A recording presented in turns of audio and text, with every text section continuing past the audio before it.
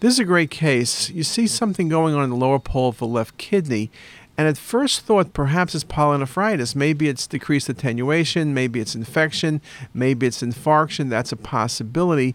But when you look hard, and in your defense, I didn't give you 1,000 sequences here. You only have a couple images from the early phase. But what you're looking at is what is representative of what was a bleed.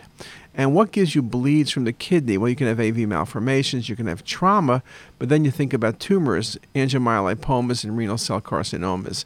And this was a renal cell carcinoma that had a spontaneous bleed, presented as flank pain. In fact, the presentation was thought to be stone disease clinically. So a very, very nice example. I think it is difficult looking at these two images to make the precise diagnosis. I'll give you half credit if you said renal infarct. I'll even give you some credit for acute pyelonephritis, but it's a very, very nice example.